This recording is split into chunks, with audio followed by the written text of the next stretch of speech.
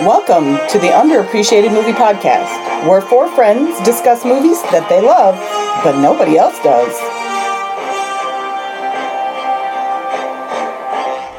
Hello, welcome back to the podcast. This week we're asking for our audience to critique Tony's new haircut. So what do you think?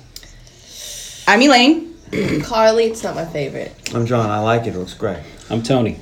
I like it. Each of us has picked a specific movie genre. I have horror thriller. I have science fiction fantasy. I have drama and romance. I have action adventure. We take turns selecting from our movie genre movies that, in our opinion, have not received the respect they deserve. You won't see any of these films on anyone's top 10 list, but maybe by listening to our podcast, you can give these films a second chance. Today's pick on the podcast is Elaine's pick. Krull. Yes, one of the coasters is missing, John. I don't know what happened to it. You can have that. And you can't use the one off my makeup tray because it's covered in makeup. It's for mixing foundation. Welcome to the slice of life. And Elaine doesn't know how to, not... Here, just take my coaster. I don't really need a coaster. I would just want one because All right. Anywho, Okay, so we're going to talk about Krull. Krull this After week. coaster talk, 19 coaster talk may be more fun than Krull. Coaster Talk. This 2 episodes in a row we had coaster talk, and they're not recorded on the same day. This is Krull from 1983. This is a sci-fi classic. In fact, it is listed on Rotten Tomatoes' 75 best fantasy movies of all time. What number? It was -2. not Oh, numbered. there weren't numbers. Okay. It wasn't numbered. I was really sad, and I was intrigued because it has a thermometer score of 33%, but still made the list. So That's the guys why I was who curious. rated didn't do the list. I don't know. It has an audience score of 51, so maybe they go by audience score. And Really? At 51 is as high as they got, and they can only come up with 75? I just don't think there's don't know. that many fantasy movies. Like real fantasy movies. I don't know. It's really Yeah, hard. like Depends on Lord what of the they go. Rings. Depends on what they do by genre. Because to me and you and everybody, fantasy is like swords and sorceries. But some people are like, well, fantasy's like there was a shark that did a weird trick, So they'll throw it in fantasy genres. Yeah. Really. It's a very broad and yet very small genre. So if you mean straight up fantasy, swords and Like magic Lord of and the dragons, Rings then I don't know. There would then be you have, 75 movies. Like Legend, Willow. Yeah, The Beastmaster. nice. That might be coming up. We watched this on YouTube, and it auto started Willow afterwards, which Huh. I have not seen. But Tony was like, "Cool ass, we're watching this." Maybe They have that on DVD. maybe I'll try. Maybe I'll sneak it in under Dracula rules this year. This also got a 45. 45 Metacritic score on IMDb with an overall 6.1 out of 10. So this also won the Worst Picture of 1983 at the Stinker Awards that The year. Stinker Awards. Yes, Before they had the Razzies, there It- was the Stinkers. Nice. it went up against such films as Cheech and Chong's Still Smoking, Oh God. Porky's 2, The Next Day, Two of a Kind, no idea what that is, They're working on a Full House. and finally The Lonely Lady, whatever. The Lonely Lady. It had a budget of $47 million, and it made $16,519,460. It was And 42 a cents. flop. And, after you watch it for about 10 minutes, you're going to wonder, just like me, where'd the money go? Well, there is I forget. I watched a little thing on it. There was some serious movies out at the same time. I wish I could remember what the frickin' were. But there was 3 big movies. Well, it released July Gremlins didn't have 30th. that problem last week. It released July 31st of 83, so it was a summer blockbuster and went up some real summer blockbusters that just knocked this out of the water. Oh, yeah, Gremlins didn't have that problem last week. Oh, what? Although I looked at the trivia a little bit, it seems like a lot of money went to sets and costumes. How many sets did they build? And the animatronic beast, which was a animatronic, there was lots of technological feats in that. Its eyes and its mouth all moved, and that was the first time that had happened. And 1983, Scarface, Superman 3. Scarface was a flop. Yeah, Superman 3. Never Say Never Again. James Bond. There's War two Games. Bond movies that opened that same week. Because they were conflicting Bond movies. Yes. Yeah, so that was when Sean Connery decided he was going to be Bond, but wasn't going to do it with the guys who were the original Bond people. Because, never mind. Yeah, this is all new. I'm looking at your face, information. Carl, and you're like, I don't want to hear any of that. I don't care. Right. If we do a Bond movie, it will be relevant. So this was directed by Peter Yates, who also directed 1968's Bullet. He also directed 2 other movies which made me laugh. One is 1976 Mother, Jugs, and Speed, which is about... A porn movie? No, it's about ambulance drivers in some kind of bet. It's really weird. And 1989's An Innocent Man, starring Tom Selleck. I've seen that. With his mustache? With his mustache. Great mustache. It was written by Stanford Sherman, who also wrote The Ice Pirates, Nice. The Man Who Wasn't There, and Any Which Way You Can, which is the sequel to Any Which Way But Loose, starring Clint Eastwood and a monkey. It's a man in this monkey movie. That's how I found a podcast through a pod crawl that was doing Any Which Way You Lose, Any Which Way But Loose, and Any Which Way You Can. That's how I found a podcast that I listened to for quite a while. But not anymore? Not anymore. Okay, well. All right, this movie stars Ken Marshall as Corwin. What else has he been in? Discount Patrick Swayze. Well, he was hired. I was thinking that too. He looked like Patrick Swayze. He was hired because he had just starred in a Marco Polo miniseries and did quite well. And they couldn't get Patrick Swayze. And then he's done lots of TV sets. Lissa is played by Lisette Anthony, who was in Dracula, Dead and Loving It. And she didn't mention a word in this whole movie. And a shit ton of Depeche Mode and Bryan Adams music videos. However... The voice. Her voice was too British, even though almost every actor in this movie is British, and it was produced by a British company. But they found her voice too British, and they wanted her dubbed by an American to play better with American audiences, so all of her lines are dubbed by Lindsay Krause. And how old was Lindsay Krause? She was in her 40s, and this kid was like 19. Also, Robbie Coltrane, his character's voice was Hagrid, yes. Yeah. Was also dubbed by fellow Brit Michael Elfnick. Which doesn't make any sense to me. I do. While we were watching, I was like, why did he have a different voice guy? That dude sounds like him. Like, it's not that much different. And you know what? Just like him getting lower billing than somebody, Elaine was like, how does the person who was in it for one scene get higher billing than Robbie Coltrane? I'm like, yes, he sits at home, counting his millions, crying himself to sleep about that. Well, he might. I think they said it was he landed one of on. his He's all right. earlier roles. So at the time, Well, yeah, this is one of his first movie roles. Yeah, either. so He calls Liam Neeson in the middle of the night and they talk about It's it. just funny that they dubbed his voice. He does a perfectly fine American accent now. I guess he must have worked on it. This is the spur to his career. He plays the character of Rune, by the way, in case you're wondering. Mm-hmm. Going on with our cast, Yinger is played by Fred. Yes. Sam, I was like, I don't know how you say it. It's spelled Ynyr. Mm-hmm. He's played by Freddie Jones, who has 214 acting credits. Holy fuck. He was in Dune. He was in Lynch's Dune. The Count of Monte Cristo, The Black Cauldron, and Firestarter. Wow. Which Count of Monte Cristo? There's like 15 of them. Yeah. The Widow of the Web is played by Francesca Annis, and she was also in Lynch's Dune. So they had previously known each other. The character of Torquil was played by Alvin Armstrong, and he has 144 acting credits. I'm sure you recognized him, as he's in all kinds of shit, including Aragon, Van Helsing, The Mummy Returns, Sleepy Hollow, Braveheart, and The Saint. And The Saint. It's a good movie. I just want to talk about it. There's Ergo the Magnificent, who was played by David Batley, who was also in Willy Wonka and the Chocolate Factory, and that character was played by our friend Mac in a D&D campaign. I'm pretty sure it's when we fought the Beholders. Mac doesn't listen to the podcast. I know, but eventually DJ will catch up and will appreciate the nod to his former campaign. The Cyclops is played by Bernard Bresslaw. And then, of course, there's Keegan, played by Liam Neeson, who we all know from Battleship. Yes. Really? Battleship. That's your... Okay, all right. A Lego movie? No, these are your... I see you how... All right. The Taken movies? How about the 18? Have you seen the 18? Love Actually? Which we talked about on the podcast? No, I tried to find some obscure stuff that I enjoyed, but nobody else did. Battleship might come I had a up. horrible Welcome back nightmare. I to the kidnapped Liam Neeson's daughter. podcast, Liam Neeson. Yes, welcome back to the podcast. At a certain point, you think he's just a bad parent. All right, what did you think going in, Tony? I was like, I used to love this movie when I was little, and I used to play the video game at the arcade. But I haven't watched it since, so I don't know what to expect with this movie. Did you only play the arcade, or did you also have it for your Atari? I didn't have it for the Atari. I only played on the arcade. Yeah, okay. But I played at Chuck E. Cheese when I was little. Elaine was like, "Oh, I want that game." And I was like, "So download it. It's probably on your Yeah. phone. It's not going to take up much space. Yeah. It's an Atari game. You're going to download them. Even the arcade is not going to be much Yeah. space I nowadays. mean, you can download them all." All right, John. Oh, I thought, isn't this that stupid movie with the little starfish with Okay. the blades coming out the of it? glaive.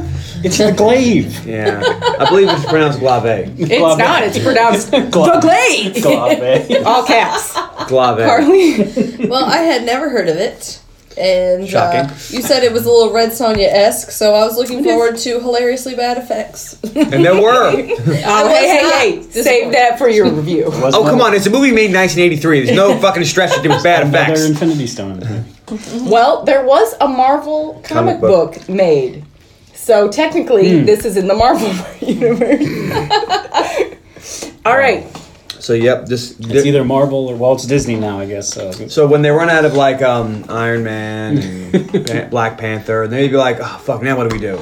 I don't know, Krull." I wouldn't mind. They I'm could normally against reboots, but I wouldn't mind them redoing this movie. Science fiction fantasy movies, I think, can get a pass to do. I hate reboots as well, but I think they get a pass because, especially how far we've come with CGI and stuff. This movie could be really cool if they have actors who are not overacting, and good CGI. This could be pretty good. You think they're overacting? Because there's a lot of scenes I felt they were underacting. But I love every second of it. We'll get back to that when we find. You know who else loved this movie? Patrick Swayze hurt right in the beginning. Jeff89. He rates it 10 out of 10. One of my favorite movies of all time. This movie didn't get that many good reviews when it first came out, but who cares about reviews? Not me. This movie rocks. Coming from the guy writing the review. All caps, 4 exclamation point. It has really good special effects, most of it when they arrive at the Black Forest and also in the quicksand scenes. It also has a really good story to a kind of kind of different. He needs more punctuation. Kind of different than other sci-fi movies. I also think it has a great cast. And Elaine's gonna get her red pen out. Well, some people felt differently, like John, and like James Sanford from the Kalamazoo From Sanford and Gazette, Son? who gives it a 1 out of 5 and says, pretty dumb, although the glass spider is cool. That's his entire review. I looked to see if there was more. No. He gave it just this. It's not like an Ebert one where it's 4 pages and we only pick two Usually sentences. it gives you the Paid by the blurb. word, apparently. It gives you the blurb and you click for the full review. Yeah. No, that was the full thing. I thought it I was think fun. the one I had the shortest. I think it was 1 or 2 words. It was like, "It sucked." And I was like, "That's a great review." So, before we begin, I want to say one thing about fantasy movies. Oh, good. Let's this is not a short movie, so you take long. So, Oh, it'll be as long as it'll be. all right. So, the problem I think that fantasy movies have, and the reason I will always prefer a book to a movie, is that it's very hard to tell a story in any sort of believable manner because they're always kind of ridiculous. Which is why I think I like ridiculous movies overall. And I think that lots of people don't like fantasy movies. More people like sci-fi than I think the straight fantasy. And although this movie tried to blend sci-fi and fantasy, they did not do it very well. But it's more a fantasy movie and a sword and sorcery kind of movie than it is a sci-fi movie. But I just feel like unless you really want to use your imagination to fill in the gaps, you're never really going to enjoy this type of movie, which is why I think these movies don't do very well. See, that's why you watch movies, so your mind doesn't have to fill in any gaps. Someone does that for you. It's called the director. You don't have to fill shit in. John does not enjoy these kind of movies because No, he I don't want to does fill not things in. have That's why I don't read the any book. I watch the movie. imagination. When I'm watching Pulp Fiction, and they say Palooka, I'm like, okay, Palooka, taken care of. God, jeez. That movie's trash. Okay. No, we'll see what your opinion is on that coming up here soon. All right, that movie's garbage. Okay, so open. That sounds underappreciated to me. We open with some great soundtrack work as the spinning glaive reveals the title, Krull. Tony said the music was done by the same dude that did Star Trek 2. Yes. So he kept going, this movie is the same. It's the same music. It It's the sounds same very music. similar. No, that one went dun dun dun dun dun. Yeah. This one went dun dun dun dun dun dun dun. It's He very similar. also, well, people must have enjoyed it because he got Aliens 2, or Aliens. It's not Aliens 2, it's just Aliens because of this. He has a great soundtrack career. I can't remember. His name was Jack Horn or John Horn or something like that. Little Jack Warner. That dude who makes a great soundtrack. Nice, sat in the corner. All right, so we begin our movie in space, and we see a ship approaches. a faraway planet. And the ship looks a little bit like a petrified tree had a baby with Superman's Fortress of Solitude. Mm-hmm. And the ship lands, causing a bunch of fractures in the earth. And then we get this voiceover. In the Krull. We get this voiceover by Ymir. Mjolnir? This, it was given to me to know. Many worlds had been destroyed by the beast and his army, the Slayers. This, it was also given to me to know that the beast would come to our world, the world of Krull, and his black fortress would be seen in the land, that the smoke of the burning of villages would darken the sky, and the cries of the dying would echo through deserted pells. But one thing I cannot know, whether the prophecy be true. That a girl of ancient name shall become queen, that she shall choose a king, and together rule our world, and that their son shall rule the galaxy. Until Thanos snaps his fingers. If it's in the Marvel Universe, there's a 50% chance that kid didn't make it. Maybe their kid is Thanos. No, because I know who Thanos' parents are. I thought this movie was going to be about their kid. No. Even though Thanos' parents weren't purple. When we had the prophecy, They don't know that. I was like, okay, so this movie's going to be about the kid who's going to grow up and rule the galaxy. It is not. We don't find out anything about that kid and how he rules the galaxy and how he even gets off planet, because they don't seem to have any spaceships, just the beast. They don't seem to have the technology for spaceships, although they do have magic. Although if it's the only inhabited planet in the galaxy, I guess you could just rule that one. That's true. We rule this galaxy, right? The only competition is what, that robot on Mars? And we own that motherfucker. And that battery's running out. Well, I guess that's true. All right. That's a bold statement, Tony. We don't know the entire galaxy. Well, we don't know. We haven't been there yet. We can claim it until a 70-foot alien comes over and looks at you funny. We have a flag. Yeah. So we see a castle, and in the castle, We'll claim the solar system. Yeah. we see That's us. a father and daughter, Princess Lissa. It's Lissa. I wrote it. Liza Minnelli? She's urging her father to make an alliance with his enemy. And he says that he would rather make a treaty to join forces against the Slayers than have her marry this dude's son. And she's like, this is my choice. I want to marry him, which I thought was kind of interesting, because usually it's the father forcing the daughter to marry. Yeah. But the daughter is like, no, we need to do this. I want to marry this dude. Could we just please do this, Dad? She knows the dude. And it's like, have they been communicating somehow? Because Yeah. They had to be. they really seem to be in cahoots, but they also don't seem to have ever seen one another. I wouldn't say it's like email or anything. Maybe magic. Also, Tony thought that her dad's face looked like it was made out of clay. Like if he made you mad, you could just swipe down anyone. Yeah, it was really odd. Big had a lot of makeup. Looked like it Poor was made of gentleman clay. in his face. Saying. The way if you punched him, it would stay. And Lissa says that the marriage is the only way to guarantee the alliance, and that this is what she chooses. Mm-hmm. She says Corwin is a great fighter, and her father comes back with great fighters make bad husbands, which seems like wisdom. Could be. How would he know that? There's probably going to come a day where they don't come home. Also, I'm throwing the bullshit flag on this guy's great fighter card. We'll get to that. Then we see a traveling party going through the woods. And then they arrive at the palace, and as they enter the courtyard, which seems like a really weird way to enter a castle gate, it goes right to this courtyard full of stairs. Well, it didn't seem like there was like a wall around the castle. It seemed like they could just go up and go right in the gate, and now they're in the castle. Where are the stables? Where do those horses go? Yeah. Where are the people of this kingdom? The castle was just in the middle of nowhere. Well, most castles were in the middle of nowhere, so it's easy to defend them. Yeah. I guess. But the two kings argue about who have lost more men, because the king, that Corwin's dad, whose name I cannot remember, is like, I lost 50 men making it here, and Lissa's dad is like, I lost 20 men trying to send you a message, and they're just arguing. And Corwin interrupts, and his dad says that he didn't choose this marriage, but Corwin interrupts that he and Lissa have chosen it. And that's the end of that, and he gets off his horse to go find Lissa. And they make fuck me eyes at each other and some inane small talk before they start making out. They're like, I have chosen well. when they see each other. She's like, my father says fighters make bad husbands. And he's like, it depends. Do you want me to wait on you hand and foot? She's like, you won't? Am I not worth it? I think that's when he kisses her. He's like, shit, I ran out of cool things to say. So then it's later that evening, and the wedding ceremony begins. Begins by the kings meeting and officially dissolving their kingdoms, declaring that their kingdoms are no more, and they will now be ruled by their children. It shall be one kingdom. Mm-hmm. And it'll be Lord Farquaad. So then we see some troops riding through the forest. And we flash back to the wedding ceremony. And it's very mystical. Corwin approaches.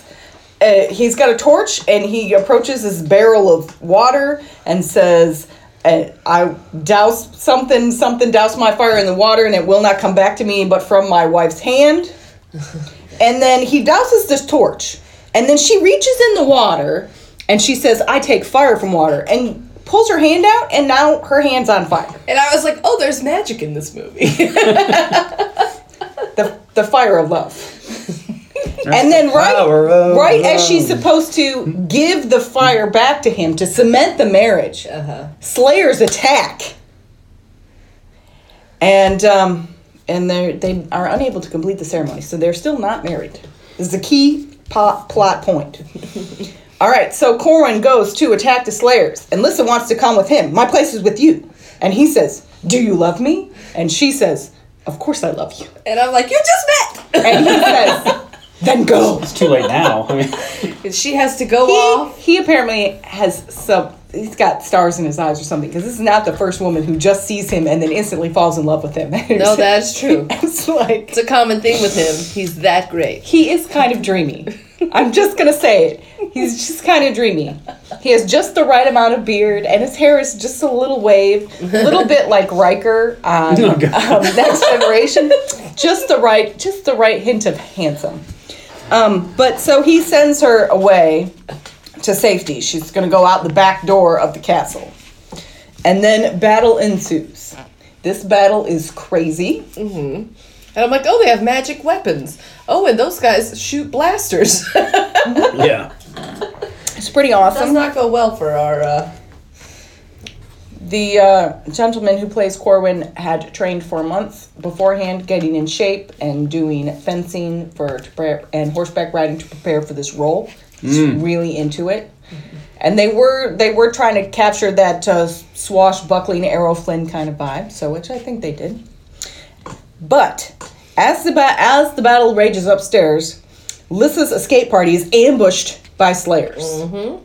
And she grabs a sword, and it's been a while since I saw this. And at first I was like, oh, she's going to attack somebody with a sword. No. She just throws it to one of her guards. Tony goes the same thing. He goes, oh, no, I forgot. Ladies can't do anything. No. Which is funny, because up to this point, she has actually seemed like a fairly important lady. And the way she tossed that sword, I was like, she looked like she knew what she was doing. Yeah, I know. Bitch can wield it. She tossed it like it weighed a pound. Well, I first thought she was going to throw into that guy and then grab another one because there were a plethora of swords. Yeah, there were swords everywhere. If they remade this movie, she would lay waste to at least 20 Slayers before they overcame her. She has fire hands. Why isn't she using them? Maybe she can only bear the flame, not wield it. Oh, maybe. Flame bearer. That would be important for us to know, because more than once she could have used the fire hands if she's able to wield it. If I was a fire hand person, I would get the flame, you don't want none. And you know what? If I was on the other end of that and someone did that, I wouldn't want none. Yeah, I don't know. We don't know why she never used the fire she bears. Well, we'll have to ask her next time. In the remake, whoever does it in the future. Oh, dear God. Please explain that. Now, they should both get to use fire hands. Everybody gets fire hands. You get it should be Oprah. Oprah won't be like a 19-year-old, but you get a fire hand. You get a fire hand. You'll get a fire hand. Oprah could play Ymir. She could. Oprah can play Ymir. So, she's taken. And as the Slayers start to retreat as they load her up onto a horse, and you can hear her, Corwin, save me! And he goes to try to save her, but his dad gets killed. But his father is killed, and then he himself is injured. He gets winged. We assume he died. You know We're what? Like, oh, Don't be a what bitch. You is call one this in the movie shoulder. about? So the Slayers retreat with their prize, and Lyssa is taken to the Beast. I don't want to settle on that. Then we see Ymir Ymir. entering the castle, and at first it looks like he's looting, but then His horse is just chilling. his horse is just he takes the necklace with the glaive symbol off the old dead king, and it looks like he's a looter. But no, then he doctors up Corwin and waits for him to awaken. And when Corwin wakes up, and he's like, Lyssa! He's Fred Sanford all of a sudden. And I think Elaine might be overacting. trying to recapture the magic. Uh-huh. I'm just trying to make this a good time for you. It's working. And for you, listener. And for Ben. Who I'm sure really likes Krull, because he seems like he has good taste in movies. Well, okay. Let us know, Ben. All right. So, he says, who are you, old... Or Ymir says that he is... that Lyssa has been taken to the Beast in the Black Fortress. Mm-hmm. And Corwin is like, well, who are you? And he says, I'm Ymir. And then Corwin comes back with the old one. And he says, I'm not that old. He's not that old. But he has come down from the Granite Mountains. If he was really old, he couldn't get his old ass down the mountain. In search of a king. He gives Corwin his father's medallion, and Corwin starts to cry, and he's just really broken up. Yeah, he's overacting like a motherfucker. His father is dead and his bride is gone. And Ymir says, "There's no time for grief." He says there's no crying in baseball. And Corwin goes, "You haven't lost a father and a bride on the same day." And Ymir responds with, "Nor have I become king on that day." He's like, glass half full, bro. But He's like, but of what? What am I king of? but Ymir kind of begins to leave in disgust, because obviously this guy's not a king. But Corwin stops him and says, "Where can I find Lyssa?" And Ymir says she's held in the Black Forest. And he says, "Well, then I will go there. Can you lead me?" And he says, "Well, you will need more than men and swords. You will need the power of Grayskull. glaive." Oh, sorry. And Corwin scoffs at this knowledge, because this is just an old wives' tale and is nothing but a symbol.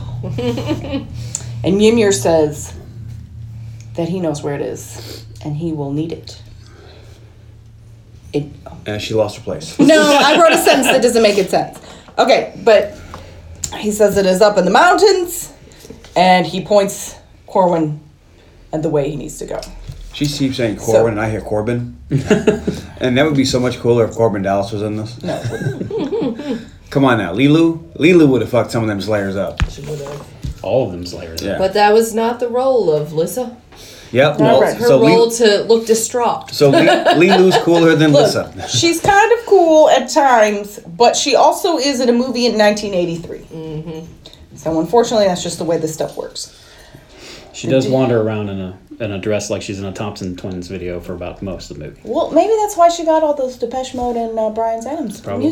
music videos. I will say, when we went in search of the glaive, I was thinking of a pole arm. Well, a glaive is actually a glove that fits over your hand that has a spike on it that you stab people with. So it's like a dagger attached to a glove. Like in Willow. That is what an actual Not glaive seen is. Willow. We just talked about that. Don't make people think of Willow. Then they'll compare this to that, and That's not fair. And that's not fair. But I was not expecting what he found. okay. That's all So I'm saying.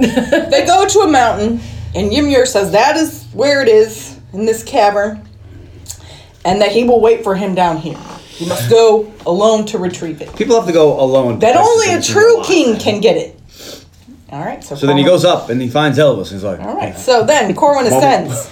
We get some heroically awesome music as Corwin dodges rock slides, scales sheer rock faces, and enters a cavern full of rivers of liquid hot magma. This game is very Legend of Zelda in the beginning. And what's funny is you watch game people walking is? around going, what is this stuff? It's lava. What's lava? It's magma. He seems to know. He seems to know what magma is. Well, most also people seems do. immune He took to it. third grade geology. Well, he seems It was has science. he spots the glaive in a pool of liquid hot magma. And Thank you, Dr. Evil. And that's just the way I say magma. All the time. And then she's always like, I just want some sharks with some freaking laser beams on their And he freaking sticks forehead. his hand in, and You know fire what? comes You know out. when sharks with laser beams on their forehead would have come in handy? The Meg. Anyways. She's not wrong. All right, so he sees the glaive, and it's under the magma, and he's a little apprehensive, but he says, fuck it, this is worth it, and reaches in to the pool of goo And he comes back with a nub. and pulls out the glaive. And it's actually like it's on fire. There's fire on the top of the magma as he reaches his hand in, and you expect his hand to be all burnt. But Or at least instead, for him to be like, ah! he pulls out the glaive. And at first, it's covered in like ash. Goo. Covered in goo. Well, it's covered in goo. Well, Covered lava. with goo. And it's covered in like burnt up ashy bits. But slowly it falls off to reveal the gloriousness that is the legendary weapon, the glaive. And this movie's favorite tertiary object. It's not a tertiary object. It is a tertiary object. Can you define tertiary for me, please? Something that is in the movie that is interesting but not pivotal to the plot. This thing is not pivotal to the plot. Did they not is say true. that? Did they not say that this thing was needed to beat the bad guy? But they were incorrect. Did they not need this thing to cut through the imaginary wall thing? So Maybe without he the could have imaginary gotten wall through- thing, you wouldn't have got through? All right then. Seems pretty fucking important to me. Anywho. I think this not is Elaine a wants this to tertiary be object. no, because she wants it to be her favorite tertiary object, and it can't be. It's not as important as we are led to believe it will be. Yes. That is true. It's a red herring of a tertiary object. All right. So, anyways, he goes. It is if you have not seen it, you should Google the glaive. But Looks like a starfish with knives. it's a coming out of it. 5-bladed throwing star the size of my head, and it's got like these little claw talons. It's very cool. They pop out. It's very very neat, and he controls it the It's same. like a switchblade, but there's five. Like of them. a Blade's weapon. How like you Yeah. put your hand on it and the Yes, the blades pop out when you use the power of your mind. Then we flash to the beast, and he tells Lissa that she has been brought there to the Black Fortress to marry him. Because the beast knows of the prophecy and knows that she is a queen of ancient name that is going to bear the son that will rule the galaxy. And the beast would like to have that as his wants it child. to be his He wants son. that legacy. So he wants her to marry him. And this is why the marriage ceremony was pivotal to the plot, because it had not been completed. So she still could marry the beast. Although I suppose if she was married and he killed Corwin, they could still get married. But I don't know. Or whatever. She had a point there and completely left it.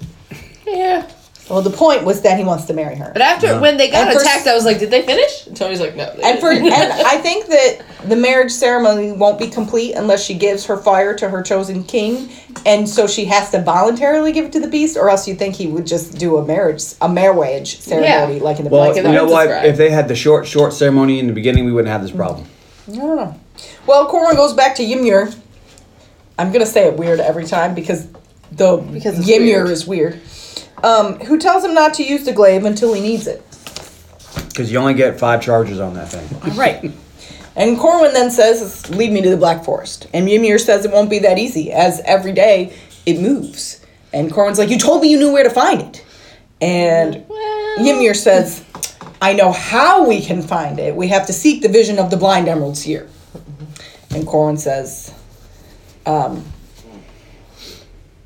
He says, He says that the Emerald Seer's place isn't known either. So how are we going to find that? And Ymir comes back with the pompous, it is known to me.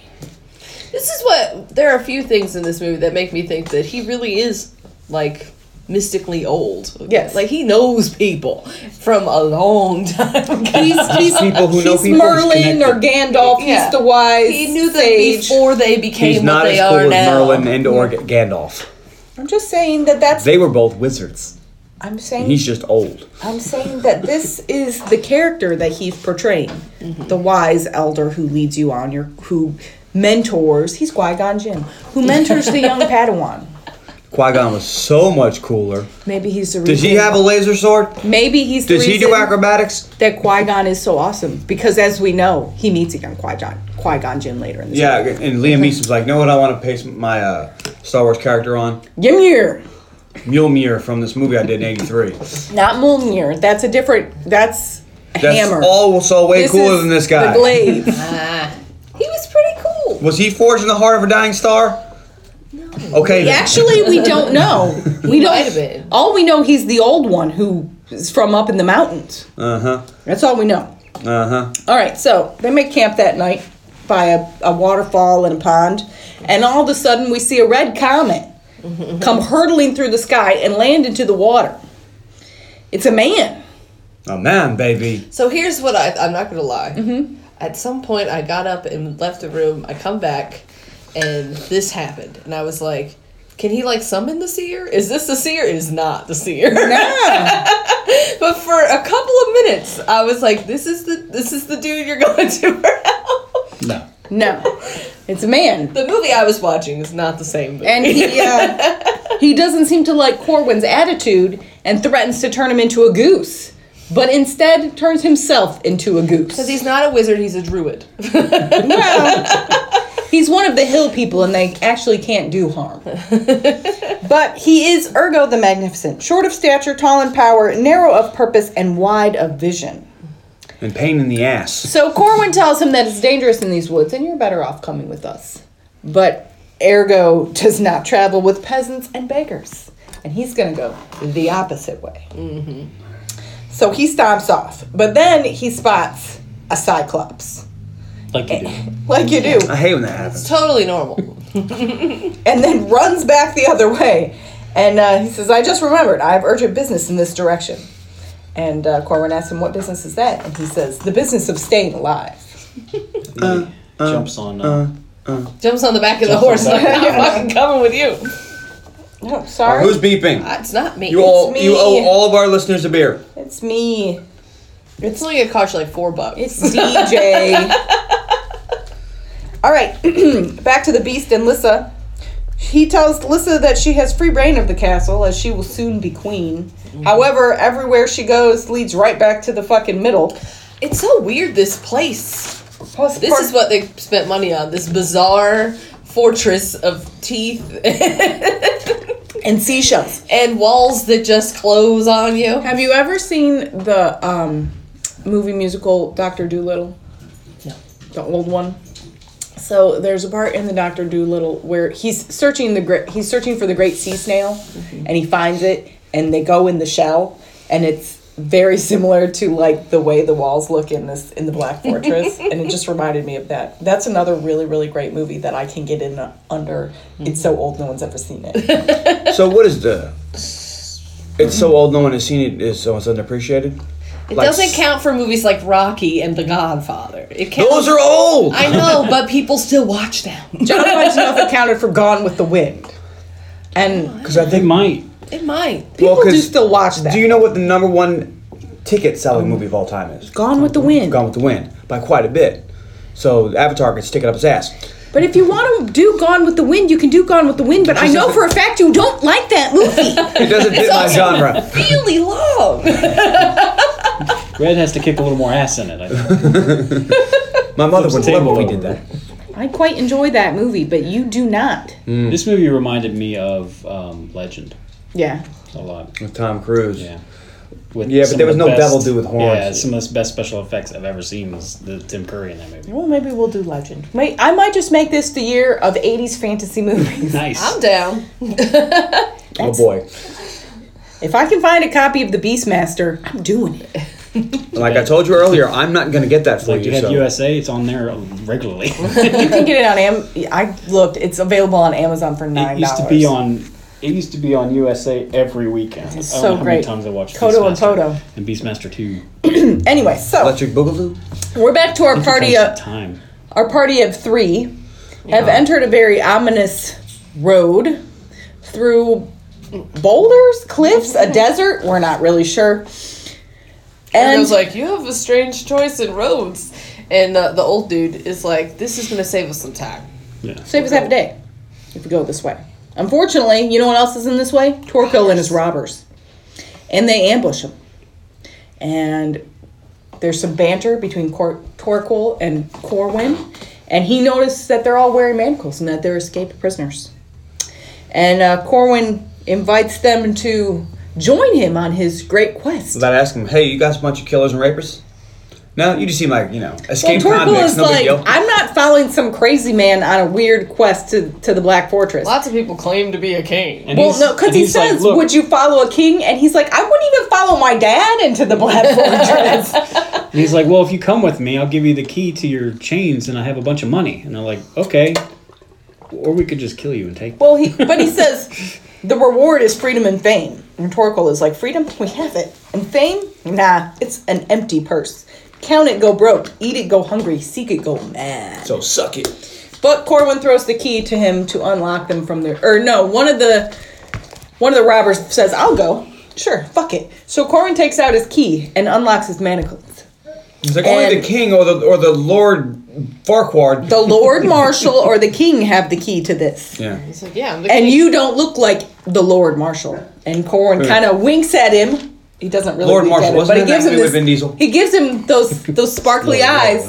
Like, Uh, I told you I'm the king. Pitch You Black really are the sequel. king. Chronicles of Riddick. Yeah. And he gives the key. He unlocks the dude, and then he gives the key to Torquil. Plus, she hasn't done that movie yet. And, That's up her alley. Torquil says, keep your key. I will unlock them if we survive this quest. And he joins his merry band of men. And now They are not Robin Hood's merry band of men. now they are not Torquil's robbers. They're Corwin's army. The king's army. Yeah. Some of not the- much of an army. They're like the musketeers. Well, some They're of not them that are cool. like, what the fuck are we doing? Yeah, they're not all down. This is a foolish quest. Hagrid's like, I don't want to do this. And Hagrid, what does he say? He said something about Like rocks in our faces is all we're gonna get, or yeah. something. I mean, the guy said something. He's like, "What? Can't a person talk to himself uninterrupted?" Yeah. So, and then we see that the Cyclops is still following them and watches from afar. Then, as they travel through some woods, Ergo spots some gooseberries. Apparently, he really loves some gooseberries, so he stops for a little snack Snack. and is almost killed by a slayer who appears out of nowhere. But thank God! Who else appears out of nowhere? The Cyclops. Cyclops. And his fucking spear of doom and kills the slayer. That same spear was in Thor Ragnarok, but it was made of wood and it was very wasn't useless. And you have three vampires standing Really together. close together. Anyways, so Much better science fiction fantasy. but this is too much adventure for Ergo and he faints. So, Because he thinks the Cyclops is trying to kill him. well, everybody hears him shout and they come back and Ymir does some kind of magical something and rubs his forehead with his thumb, which causes him to wake up. And he says, it was terrible. There was a horrible beast over there. And then there was a gentleman with one eye that was aiming a spear right for me. And Ymir says that if he had been aiming for you, you would already be dead. And that it was a Cyclops, and that there's great hatred between the Cyclopses and the Slayers. Because long ago on another world, the his people made a pact with the Beast and the Slayers, and they traded one of their eyes for the wisdom to see the future. However, it was a trick, and all they can see is the time of their own death. So there's an ancient hatred. And so then their party keeps on traveling, and they reach the home of the Emerald Seer. And Ymir and Corwin and Torquil are going to go, and Ergo is like, I'm not going to be left behind. So he joins their party, and the four of them go to see the seer. Ymir walks right into some solid rock. And the seer saw him coming and says, I see my old friend. And splits the rock open with green light. And Ymir walks right in, and then everybody kind of looks at each other. And they're like, holy shit, did that just happen? And This they is walk one of in those moments too. in the movie I was like, I'm gonna give it a nice E3 pass because this is terrible. Like, That's what makes it fun. yeah. So they enter the Emerald Seer's home, and the Emerald Seer is called that because his house is covered in emeralds. And you can't see shit. And he can't see shit, but he does have a very nice beard. And a weird little boy running around his house. Titch. Titch, Yep. his helper boy. Yeah. I wonder if it's like his grandson or his great-grandson. Or Because Titch says he's his only family. I don't know. But Ymir asks the seer to seek the Black Fortress. And the seer says that the beast does not look like it when people look at his house, and that they'll be opposed, but he agrees to do it anyways. And he has the time stone. So as Torquil Comes steals in handy. emeralds from the seer's house, and Ergo steals candy from a baby, where almost literally where he asks Titch if he's got any candy, what kind of boy doesn't have any candy, and Titch breaks off a small piece of a cinnamon bar for Ergo, and Ergo takes the larger piece because he's a butthead. He also reiterates his name to Titch, and Titch is like, that's a very great name. And then says that Titch's name is small but adequate, which is also kind of funny. All right, so the seer holds up this big emerald, and he's using it, and you see the Black Fortress in a vision, and then all of a sudden, the beast breaks the vision with a giant gust of wind. They're all blown back. Doesn't his hand reach up and crush the gem? Yes. Yeah. It's very cool. But Ymir asks the seer if he's okay. He is, but the beast is too powerful. Not even the seer can see. But the seer says that there's one place that the beast has no power, and that they need to travel to the Emerald Temple. And it's in the middle of the Great Swamp. And there the beast cannot contest its power. And Corwin asks the seer if he will travel there to see this vision. His need is very great because his fiance. True love. Two blades. So the seer joins our adventuring party, and they enter the Great Swamp. However, there are slayers in the swamp, and there's an attack. We get another really great fight scene involving a lot of red lightning. And the Cyclops joins the fight and the party. Because once this fight is over, he stays to introduce himself. He's Rill, the Cyclops. And he's among friends. And him and Ergo seem to have a special little chat. And they're going to be best buds from now on. Too bad. Never mind. We'll get to that. All right, back to Alyssa. She tries to escape the beast, but always lead back to him in a marriage. He keeps showing her this glowing crown and outfit that I think John Carpenter saw and said, "Ooh, I want that for Big Trouble in Little China." No. Don't you even try bringing that science fiction fantasy classic into this piece of shit.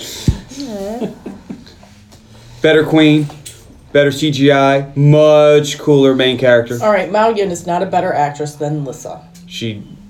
Well, at least she used her own voice. All right. And I'm sorry, Corbin Dallas discount Patrick Swayze guy is not as cool as Jack Burton. I like Ken Marshall. Does he have a boot knife? No, he's got a glaive. He does, and he does fight with the sword dagger combo, which I enjoy. Does their mystic guy have a 60-man bag? No. No, but he is. Exploding bazooka boots. No, that's another Kurt Russell classic. Back to our adventure. Best Tango party. and Cash. You want to go back and And see that? oh no, they have encountered some quicksand. And every movie in the 80s had quicksand. Yeah. And I tell you, when I was growing up, I thought quicksand was going to be much bigger of a problem. Like, they make it sound in movies in the 80s like quicksand was every, once a day you're going to come across some sand. But it's in the swamp. And there's How many times are you going in the swamp? Don't ask me about my business. But I've yet to come across quicksand. Yeah, I don't think I've ever. Just saying. Our tax went down. Look, we all know that quicksand is a scary mother. We learned about that in our replacements episode. Bees. Bees are scary as a mug. What you talking about, Shane? Like spiders on the field? All right, so Prison. the seer says that it's the power of the beast, and they all link together to pull themselves out of the quicksand, but poor Nanog does not make it. And it's the first real death of our party, and we're very upset about it. And what a trooper. He throws the bag of holding at them so they don't lose it. I love you. You're welcome.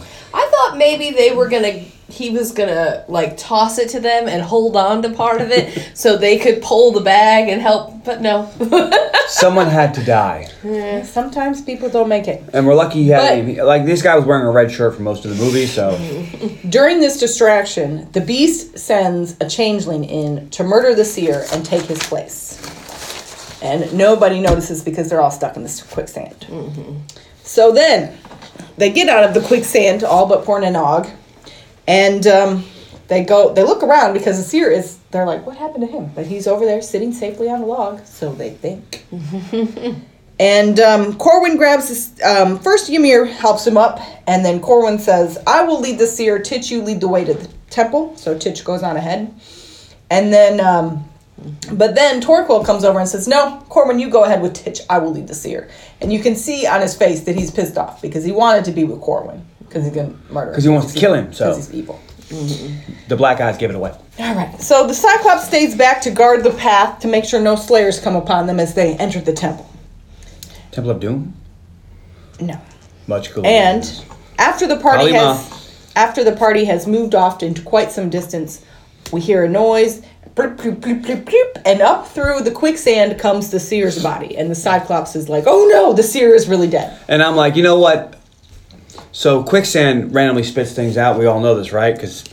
And once you know the Cyclops happens to be standing 15 feet from the spot where this body was dumped. That shit's what I call it's not amazing. It's not amazing. And you want to know why? Because the quicksand really wasn't real. It was only temporary quicksand put there by the power of the beast. However, the beast no longer needs to keep that sand into quicksand because he knows that his changeling is about to murder Corwin. So he releases its power over the sand, which then expels the seer's body from the ground that has now in the exact place which has where the now Cyclops is standing. Rehardened. And that of course, shit's amazing. The Cyclops is right there because that is the only path to the Emerald Temple, and he's guarding it. All right, that's how's that work out for the sew up the plot holes? That's fine and good. Yep. Which really fucked him up because if he didn't do that, he would have killed Cowan. So he needed that magic still. His body probably popped up 4 feet to the left, but we don't care about that body because we knew Nanog was dead. So what you're saying is that if the beast kept the magic on this, kept the body underneath there, the other changeling would have killed the Corbin. Beast is overconfident, much like all evil. Anywho's, so the fake seer says they get to right about the Emerald Temple, which we don't get to see, which is very disappointing because I'd like to see at least the outside. Well, this $59 million budget, they were running out of money. The fake seer says that he who seeks the knowledge must lead him and no one else should approach. So Corwin takes over leading the seer, and as soon as they go far enough away that the rest of the party can't see them and they're enveloped by the fog, the seer says, here is the knowledge that you seek, and his hands turn into talons of the beast. Meanwhile, the Cyclops has been racing through the swamp to get to them.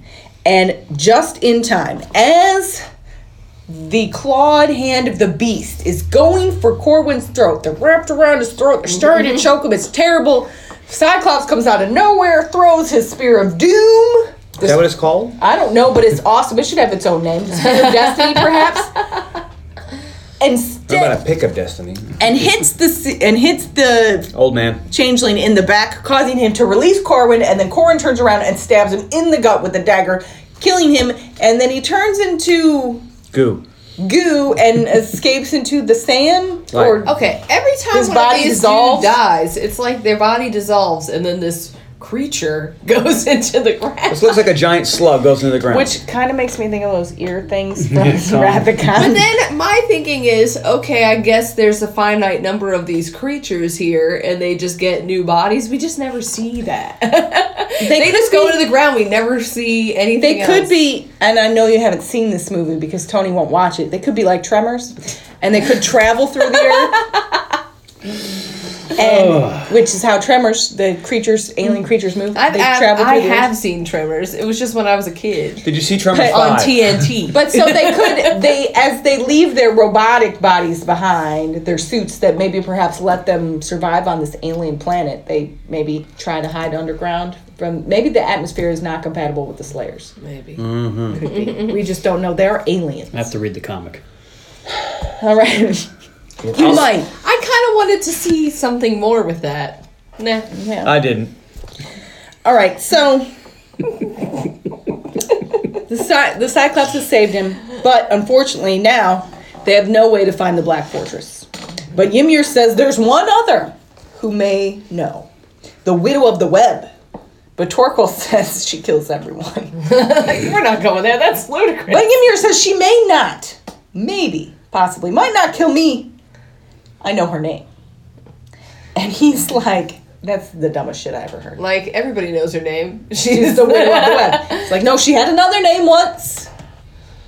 And he says... He knows. He says that Yeah. he has to try. To every man their fate. So, And at this point, when I was looking, I was like, I really like his facial hair. so now they go, oh, you should do that next time you get to grow a beard. I was like, maybe favorite tertiary object is that going to be that mustache thing. It is quite intriguing. So then they travel to, they're like, all right. So they travel to the Widow of the Web, and along the way, poor Titch. The seer is dead. You can see how this is a video game, because there's little questions. Yeah. It was his only family, and now he's very sad and he's crying. And Ergo notices this. And he goes behind a bush and turns into a puppy to cheer Titch up. And because earlier in the movie, the Cyclops and Ergo and Titch were having a conversation about what they would wish for if they could have wishes. And Titch just wanted a puppy. And Ergo was like, that's a foolish wish. Why not wish for many puppies? And he says, I just want one. Which is not a foolish wish at all. But he turns into a puppy to cheer him up. And then Corwin says, hey, where's Ergo? And Titch says, he looks at the puppy in his arms. And he smiles real big and he says, he'll be back soon. Because he knows. And Corwin smiles that great smile because they both know that Ergo is the puppy. All right, so our adventurers travel to the Widow. They get close, but not all the way there because Ymir says that he must approach alone. Of course, because no one could go anywhere at the end. And I think it's Torquil says to each his fate, and Ymir responds with, if I'm not back by morning, then you'll know mine. See, now, there was a much cooler line like that in Big Trouble in Little China. If we're not back by dawn, call the president. So our adventurers make camp. Boom! And Torquil asks Keegan, hey, doesn't one of your wives live around here? And in fact, one of his 7 wives... 8. 7. 8. Why 8? I don't know. He says 7. I feel very strongly about it. I feel good about 8. One of his 7 wives does live around there because he's a traveler. He has many wives. Charming. And his real name is actually Phil Landerer. And Torquil says, well, we don't know that that's a problem to have more than one wife in this movie. In this land, you could have multiple wives. Coming right off He's of a Christmas. Mormon. Yeah, it's true. Well, coming right after Christmas, I couldn't imagine having that many wives. Because wife number 1 would not get a lot of presents, and wife number 1 would be very upset about it. We discussed this, and I told him that I would not like it if he had more than one wife because I would not want to live with any of his other wives, and I would be sad if he was when he was off with his other wives. So I would prefer that he not have other wives. But it doesn't bother me if people want to have multiple wives. It's no problem with me as long as everybody involved is okay with it. And you could have multiple husbands. It doesn't bother me. That's fine. Whatever. You do you. All right. So You do you, boo boo.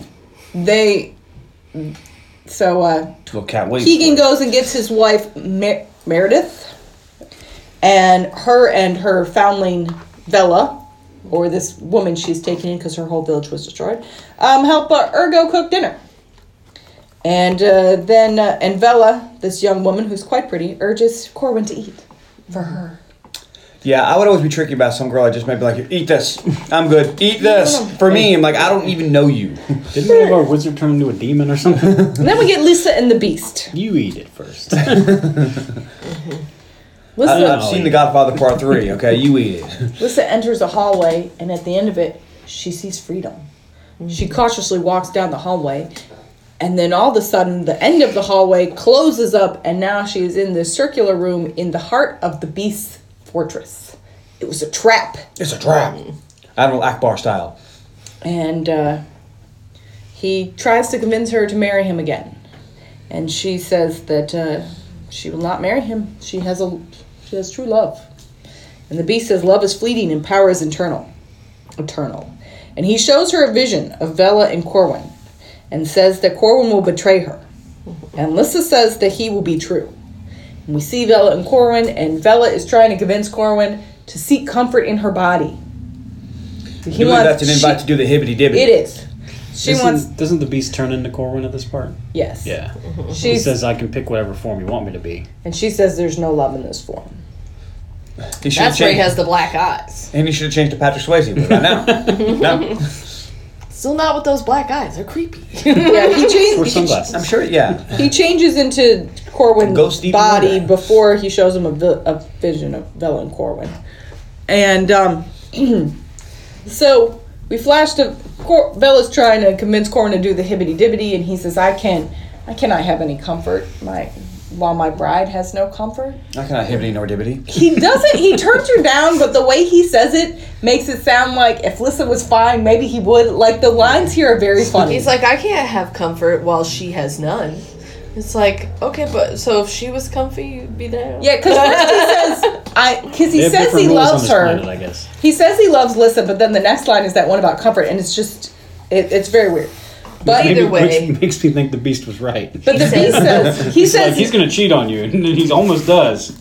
He doesn't almost does because he turns her away, and the Beast says, if he will not betray you, then I will kill him, or my minion will kill him. And Bella does turn out to be a minion of the Beast. She gets claw hand, and she says that if I cannot, what did she? It's something like, if I cannot lay with you, I am to kill you.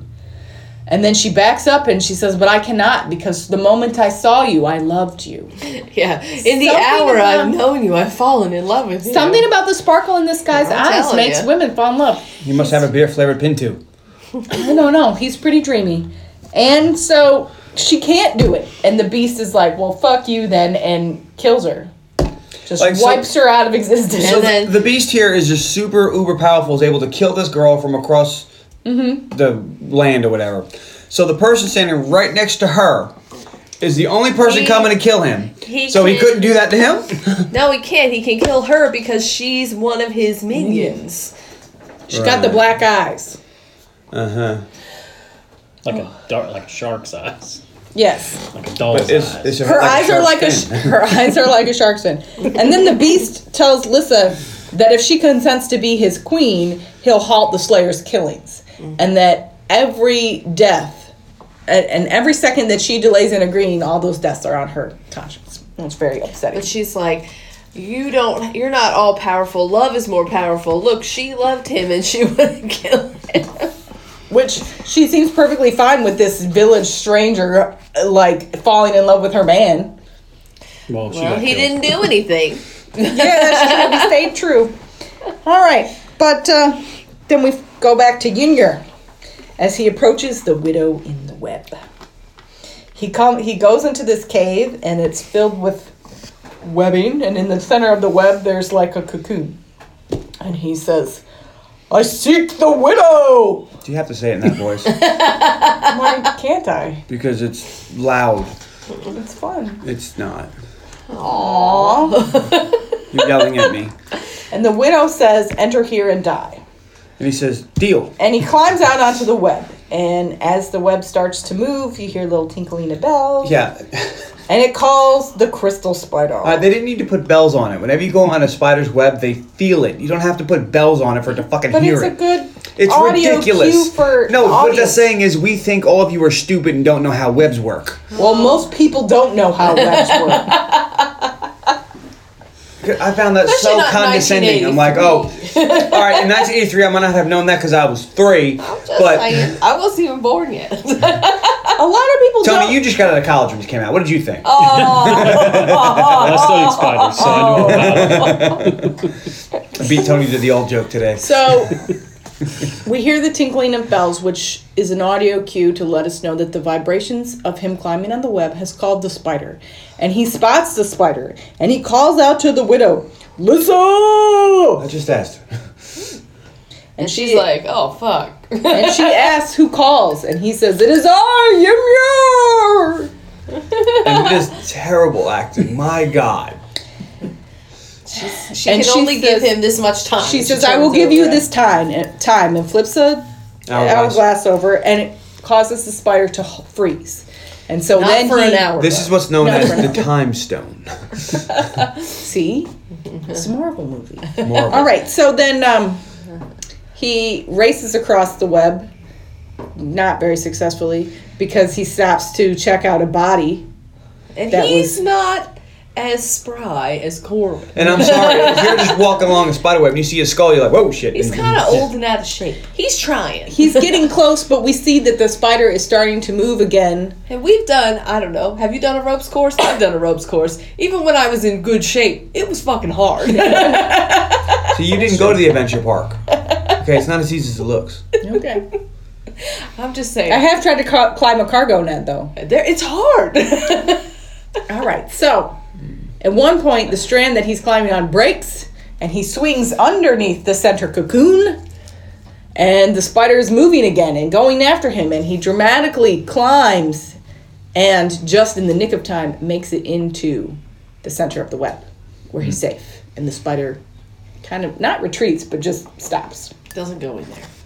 All right, so he barely makes it to her. Now, he gets in there, and Junior and Lissa have a little chat. Mm-hmm. She says that she's old. She makes many comments about her looks and how decrepit she looks. Mm-hmm. And he says, I still see you just the same as you were. And she says, and they talk about how they used to be in love, but his ambition caused him to leave her. And she was so angry. And she tells him that she had a son, his son. And he asks, where is my boy? And she says, I murdered him. Mm-hmm. My rage against you was so great, but had no outlet. So then he kicks a bitch down the stairs. So I murdered him instead, and this is my punishment. And then she says, I know you can never forgive me. And he says, I cannot forgive myself. I have already forgiven you. And she's like, you can't possibly forgive me for this. This is the most horrific thing I've ever done in the history of the universe. And he says, if I could not forgive you, if I could not forgive you, then how would I not be able to see you as you were before? And she says, I wish to see, through your eyes. Through your eyes. And he gives her the gift of his vision, and she sees herself as young and beautiful when they first were in love. And she says, this is a great gift. And he says, you can give me the gift of your vision. You should give me luggage in return. She asks him what she can see for him, and he says he wants to know the location of the Black Fortress. And she looks into the distance, doing her best Joey Tribbiani smell the fart acting. And says, the Black Fortress will rise in the Iron Desert. But the knowledge is useless to him, for no man can leave the web alive. And he tells her the story of the kidnapped Lissa and the young man who seeks her and their great love. And they were young. They are the ages that Ymir and this Lissa were when they first fell in love. And he says, if you do not help me leave this web, then that Lissa will die. Mm-hmm. And her fate will be as horrible as yours. Apparently, Lissa is a very ancient and powerful name. Who knew? I really would have preferred her name to be something else. But she decides... Blanche. I was pulling for Blanche. Her name is Blanche. Come on. Carly would have loved that shit. But Lissa takes... Or Estelle. Lissa takes the hourglass and breaks it. It says, inside are the sands of my life. With these, the spider will not approach you. And gives him the sands. And she says, but once the sands are run out, so too will your life. And he says, what of you? And she says, I give my life for the Lissa who bears my name. And as they're chatting, he sees that the sands are running out of his hand, and he's like, I cannot stop them. And she's like, go. You cannot stop time. All right. That is the guy broke the green gem earlier. Right. All right. So he goes and climbs back out on the web. And the spider starts to come from again. But he holds up his hand and he lets out a little bit of the sand. And the spider stops. And he's able to escape. But as he leaves the cavern, we see that the spiders turn. And now they are attacking the widow of the web in her cocoon. And she will soon be killed by the crystal spiders. It's very upsetting. Mm. He comes down the mountain and he returns to the party, and he tells them where the Black Fortress will be.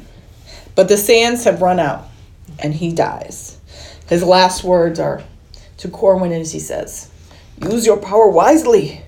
Do not squander it. And Corwin responds with, I learned of power from you, and I won't forget it. And then he dies. There's some really great death lines in this movie. Some last words of wisdom. I enjoyed quite a few. Torquil, ever the voice of reason, says the Iron Desert is 1,000 leagues from here, which is way too far for them to travel in a day. But Rill, the Cyclops, comes back with the fire mares can travel 1,000 leagues in a day. I looked on the trivia, and it said they did the math, and it works out that they travel like 125 miles an hour or something like that. I did the math. It's 145 miles an hour. They can go 3,500 miles in 24 hours. Fastest horse in real life went 43 miles an hour. So they do 102 more than they do. Oh, sweet. So pretty impressive. Well, if a real horse was to go that fast, they also would catch fire. So the party and actually, their heart would actually explode. the party actually locates a herd of fire mares pretty quickly. That shit's amazing. We need these fire mares. Well, they're right there. The amazing is that they catch them. Yeah. Well, they have a cruising speed, and then there's like top speed. They don't hit fifth gear. They idle at like 43 miles. This is a beautiful herd of Clydesdale horses that were trained for 6 months to be fire mares in this movie. And Budweiser was like, you know what, I like it. So they capture them, and then they all mount up. And They yell regulators. the Cyclops says that he is staying here because it's his time to die. See our episode about Young Guns. Each to his fate. So they ride off without him, which is and Ergo is very sad, but Titch tells him that it's his fate and he must accept it. And if he doesn't accept his fate, then his death will be horrible. All right, so the regulators mount up, and These aren't getting geeks off the street, are they? no, They're all handy with the steel? they are. You know what I mean? Yeah. They actually are pretty handy with the steel. All right. And they're not holding it with tallywhackers. And the fire mares start to run, and they in fact run so fast that their feet catch on fire. And in fact, they run so fast they can fucking fly. And when they're doing that, I'm just like, you know what I'd be yelling? My biscuits are burning. But I don't know, a little, what's his name? Yosemite Sam. But they reach the Black Fortress, and it's almost dawn. You can see it starting to light up in the sky. And so they must get inside before the twin suns rise, or it will disappear. What would happen if they were still on the outside and it disappeared? Would they fall 100 feet? Inquiring minds. So, that's how the movie ends. But as they climb the side of the fortress, the Slayers attack. And they're pinned down. They're not going to make it. But what's that in the distance? Another fire mare. It's real, the Cyclops! Come to save the day again.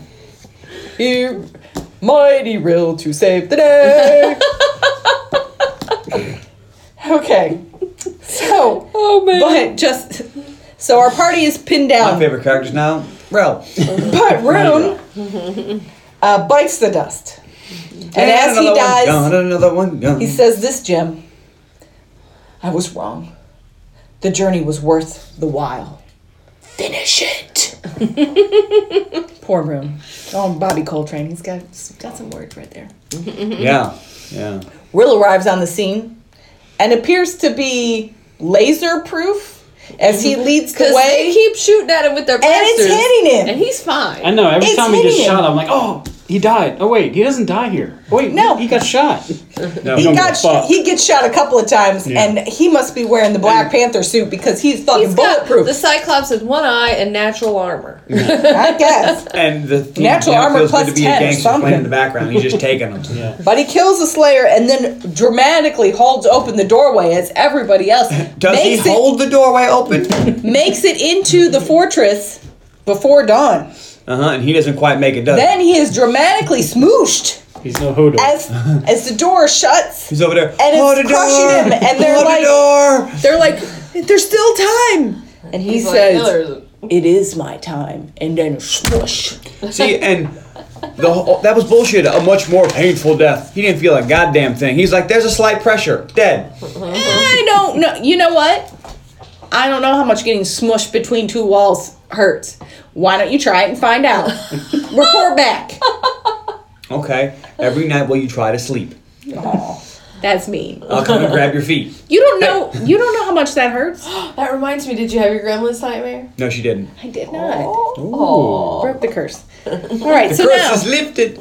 they're in the fortress, and of course, they have no idea where they're going, and they're constantly attacked by slayers. This is where poor Keegan bites the dust. He gets hit. He goes down. My traveling days are over. We'll get you back out there again. Here's where I stay. Tell Meredith I loved her. and dramatically dies. Not any of the other wives. Nah. Just Merith. They were side pieces. She was the best one. She made a good stew. Then Ergo and Titch get separated. A crack opens up in the floor, and they fall down what looks like a really fun slide. Reminded me of Flash Gordon. Yeah. Well, all these movies kind of look alike. Yeah. Where was Flash Gordon? Remember when they slide down the thing? Yeah. You have to hold on? Yeah. See, that was one of 7. Corwin- Flash Gordon. Corwin tries to rescue them, Saved everyone. but the crack starts to close Much better again, and they soundtrack. lift him out just in the nick of time. He was America. almost smushed like real. But Ergo and Titch get attacked by Slayers, so Ergo turns into a tiger.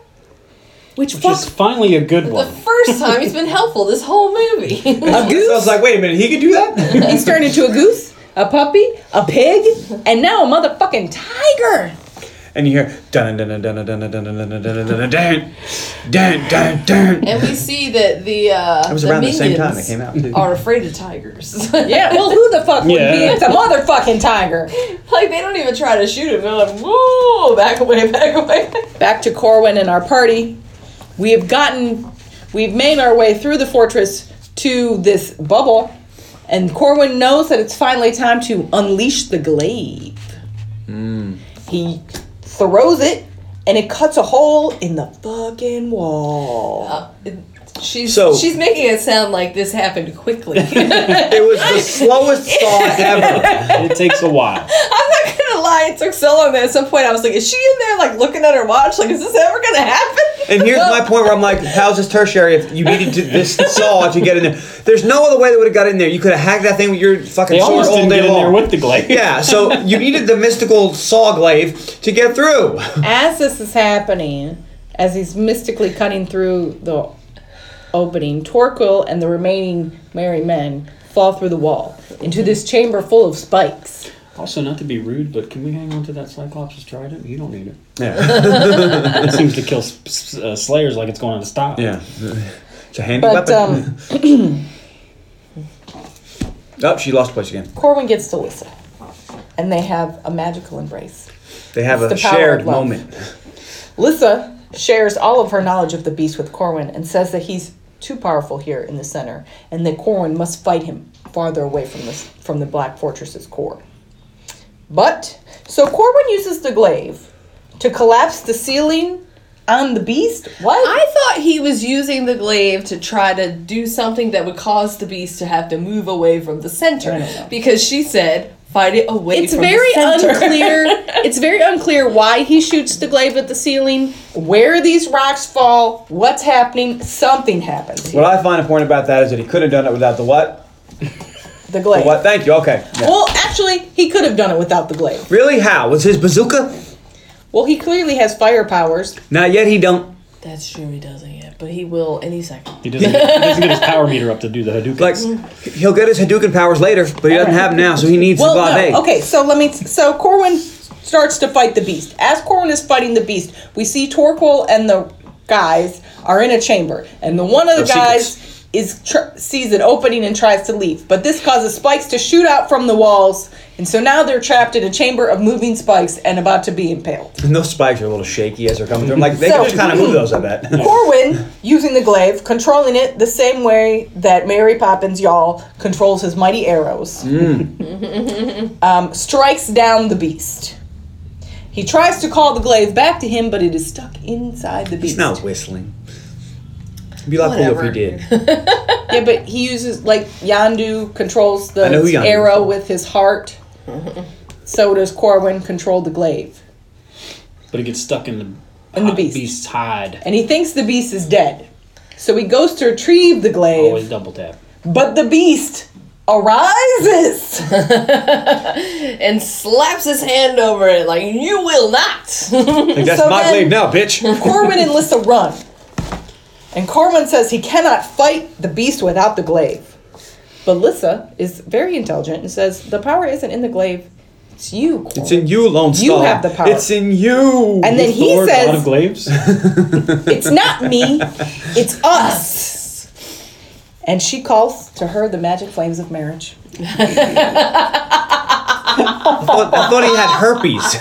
The burning sensation. The magic flames of marriage. And presents to him And she says, "This fire I give to my husband." And he takes it, and he says from, I don't remember the exact line, but He can only receive the fire from his wife. Right, but he takes it and completes the marriage ceremony, and then he has the power of love. And Huey Lewis in the news. It's a curious thing. I really thought about it, but no, I did not. And then what a feeling. That's the power of love. He uses the mystical, magical marriage flames And to you don't fight need money. the beast. And the beast is burned to death. Well, credit card uses flame. And I bet it smells real bad. Because that thing was ugly. How do you know it smells like bacon? It didn't look like You know what bacon is? to me.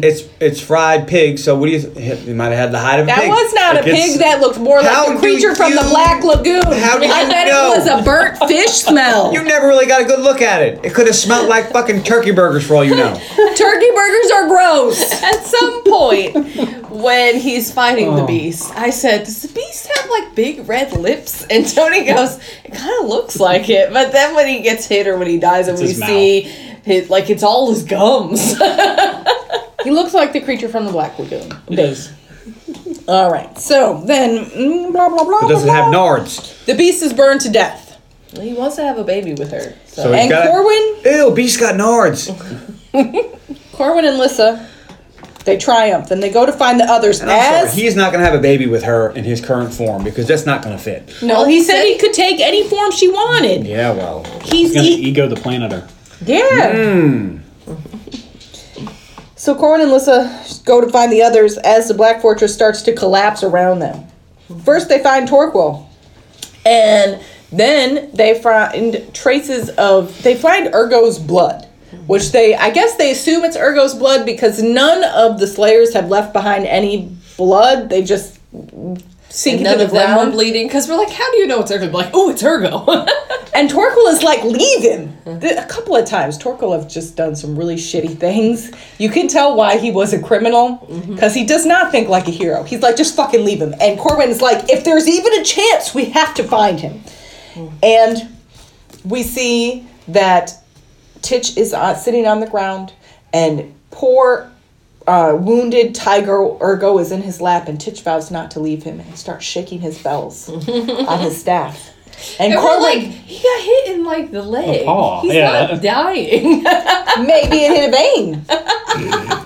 This man can't handle pain. No, he can't. That's true. But man, broke a nail. But the party hears the bells and they find them. And at this point, Ergo has turned back into a man. I guess he's so wounded that he cannot no longer maintain his tiger form. I always thought that his animal form had like a time limit on it. So it might. Our party is all together now. They lift up Ergo, and he seems semi-conscious because they start to run back the way the party has already traveled as everything is falling behind them. They barely make it over a bridge before it collapses. And they stop to watch it. And we're like, why? Why are you stopping? Keep moving, motherfucker. Cool guys don't look at explosions. Let's They move. get to where they came in, and Corwin again uses the power of love to blast them and exit. And I said, did he just cremate his friend? I don't know. We didn't see any blood or anything from that Cyclops, but now we just torched a hole right where. And now, and they show like the side of the building here, and it's right in the middle, and you expect like a big explosion to come out, and it comes out like the bottom corner of the screen. You're like, oh, I thought that'd be in the front. Where you get to see it. But no. You can see the fire shooting out the side of the mountain. Yeah, a little bit. All so right, you see a little speck right there? That's the fire. They climb out, and then... The 80s, I guess. They climb out and climb down the mountain and into a convenient...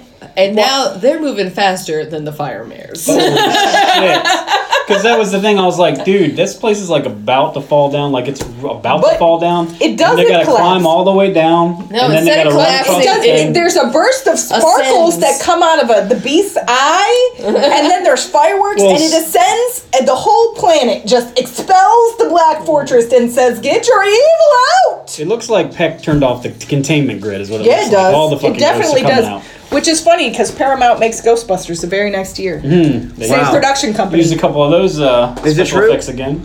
Is that true? It's true. Yeah, this man has no dick.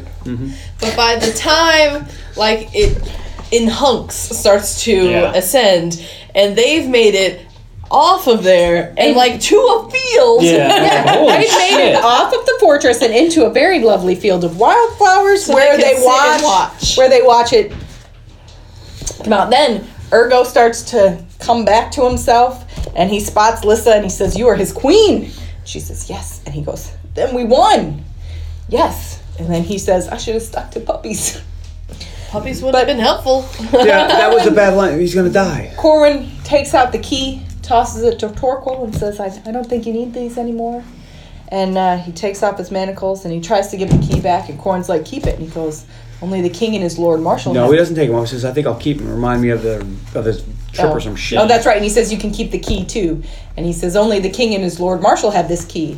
And Corwin smiles at him, gives him that old Corwin That's you, dude. grin, and they start to laugh. Because now the robber king is the prince of thieves is now his lord marshal. Oh shit! Now they have the long swap. And the prophecy is fulfilled. And I was like, yeah, how are they going to get back home? Like, this is a long fucking walk. walking. A queen of ancient names shall choose a king and together rule our world. And their they'll son, all- the galaxy, the end. Well, you know what? You know why I never They saw anything might about the just sun? Because build they a died of castle starvation right way here. back. They might as well. Honestly, so when they entered the fortress, it was in the Iron Desert. But it moved. And now it's in this field. Maybe this field is like 3 feet from where Corwin lived. Because we saw Alyssa's castle, but where was Corwin's Yeah, castle? that's true. Maybe That's it's true, it right did over the move. rise. Yeah.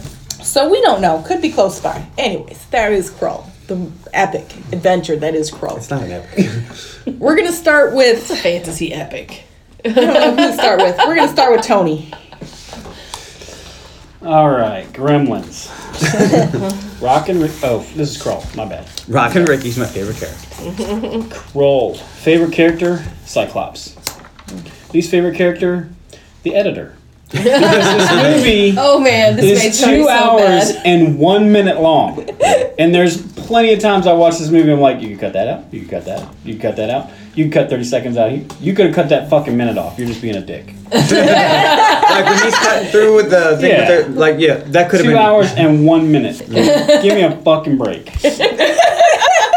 Now, if I had to pick a character that was in the movie, it would be Oswin, the Neanderthal boy. I don't know what's going on with his forehead, but it's scary.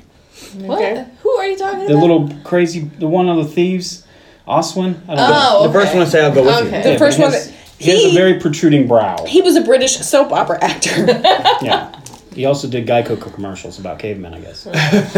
Let's see. My favorite line I have on my phone. So I'm going to draw out my sentences. Or you could just tell us your favorite scene while you look for it. It's right here. If I had... It's the Cyclops. But Ergo says, if I had my wish, it'd be out of this gloomy place right away. And then Titch said, I'd wish for a puppy. He goes, 1 puppy? If you're wishing, why not wish for 100? He goes, I only want 1.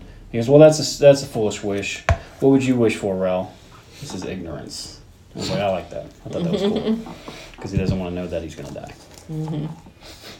My favorite scene is the fire mares. I don't know why, but I always liked them. And I liked them when I was a little kid. My favorite tertiary object is the weird wizard stick with the bells on it, I guess. I don't know what you call that. What else? That's it. I will maybe this movie. I've liked it ever since I was a little kid. It's really slow, and there's a lot of we're gonna walk for this scene, but I'll maybe it. Okay. John, Well, I'm glad you asked. I'm sure you are. My favorite character is the Beast. Because he's the one who's cool and has like actual stuff, powers and things. Mm-hmm. You're not calling the fires of love of power? Yeah, it's my turn. You be quiet. My least favorite character is Ergo, because he's just fucking annoying and has a really cool power. He can turn into a tiger and doesn't do it till the last fucking second. It's like, that could have been useful. You can turn into... He could have turned into a giant fucking bird that could have flew there. Could turn into the beast. So... He probably doesn't have a spell I that turns know. him into the beast. My favorite line is also Ergo, who's like, "Are you the queen?" "Yes." "So then we won." And then he blows it by saying I should have been a puppy. But I liked it up until that point, so we'll just cut it right there. Okay. So we won. My favorite scene is a toughie. I tell you, I'm trying to narrow it down. We'll get back to that. My favorite tertiary object is a giant fucking spider. Because anytime there's a giant spider or a tape, that's what I pick. Yeah. And we're back to the favorite scene again. The credits. Because I don't like this movie. It was... If you're looking for this kind of science fiction fantasy genre, watch Willow. Or anything. There's a lot of other things. Maybe not Beastmaster, but... Lots of other movies around this time did it better, so watch those. I didn't like it. Kind of long, and why does every time you get somewhere, you have to go in alone? Just once, I'd like them to get somewhere and be like, all right, let's go in. Yeah, all of us. We At can the all, fortress. Yeah, we can all. Okay, moving right along. Carly. I think it's bad we don't Right. like our movies. My favorite character was Yin-Year. What's who? Yin-Year. Okay. Mjolnir wasn't in this. Yin-Year? The old Yin-Year? one. The there old we one, go. yeah, I like it. My least favorite character was Lissa because she didn't do anything and it bothered me. I understand Which it one? wasn't her fault. Yeah, which one? There's two. The princess. Oh. There you go. Yeah, because there's Lissa the The witch. widow actually did things. No, she sat in a chair and turned over a fucking hourglass. She found the Black Fortress. She did, and then she gave up her life, and she had the sand. She did stuff. She had a Princess tertiary object. Lissa looked like she could do some stuff, but she didn't fucking do anything. Underutilized character, I think. Yeah. Yeah, I don't think it was her fault. It No, of was. course not. It was the time, and it was the movie, and it Was the writer in and the the director remake and the- make her better. Editor? That son of a bitch. That son of a bitch. My favorite line was when Ergo met Titch, and they had that, my name is Ergo, blah, blah, blah, blah, blah, and Titch is like, I'm just Titch, and he says that it was adequate. It's a good line. I like that. My favorite scene is when they get into the fortress, and the Cyclops has come and held the door open, and then they're trying to keep him from getting smushed, and he gets smushed. And then dude does this weird forward roll. Oh, yeah. And then God. it takes like a full minute to stand up from his forward roll. Because you thought he was going to do something awesome. And you're like, oh, look at him dodging the...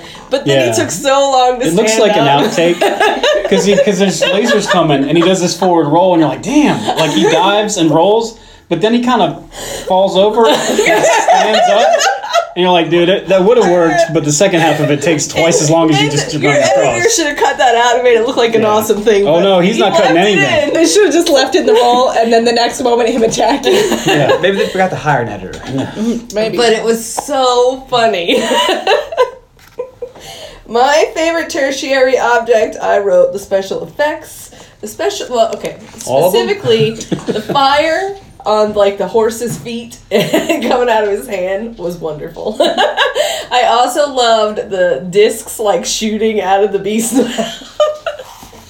I very much enjoyed the special effects because they did not disappoint. I was looking forward to some hilariously bad ones, and Yeah. I got them. They were definitely that. You're right. This movie doesn't disappoint.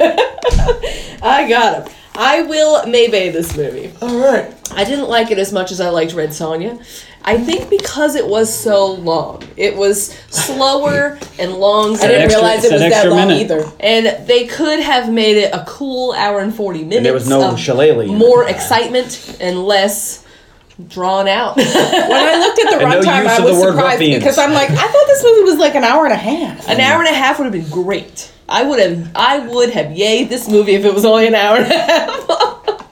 Yeah, hour and a half. I'd give it a. But it lost my attention a few times because it was so slow. In the beginning, it's Alright. it takes a while. That's my critique.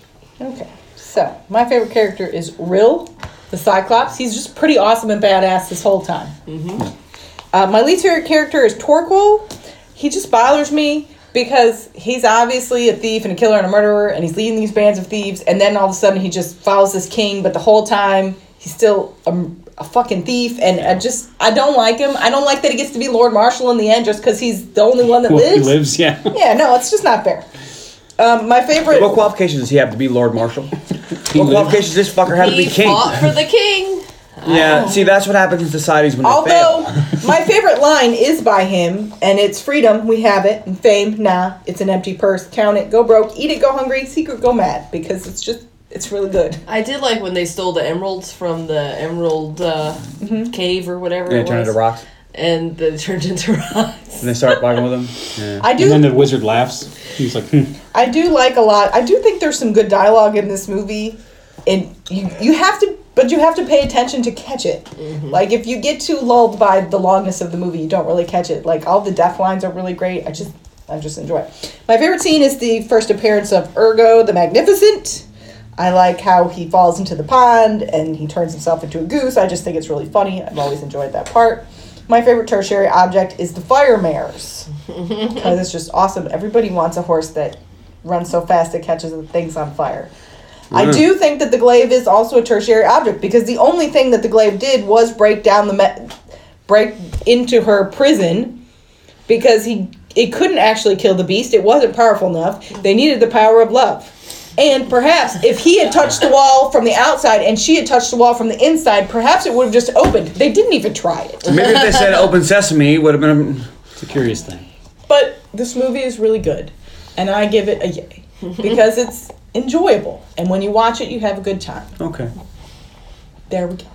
All right. All right. So, Carly. Please find us on Facebook.com/The Underappreciated Movie Podcast. We posted something in there today about Or last week, depending on when this drops tweets out. from people who are in movies. Oh yeah, that was pretty funny.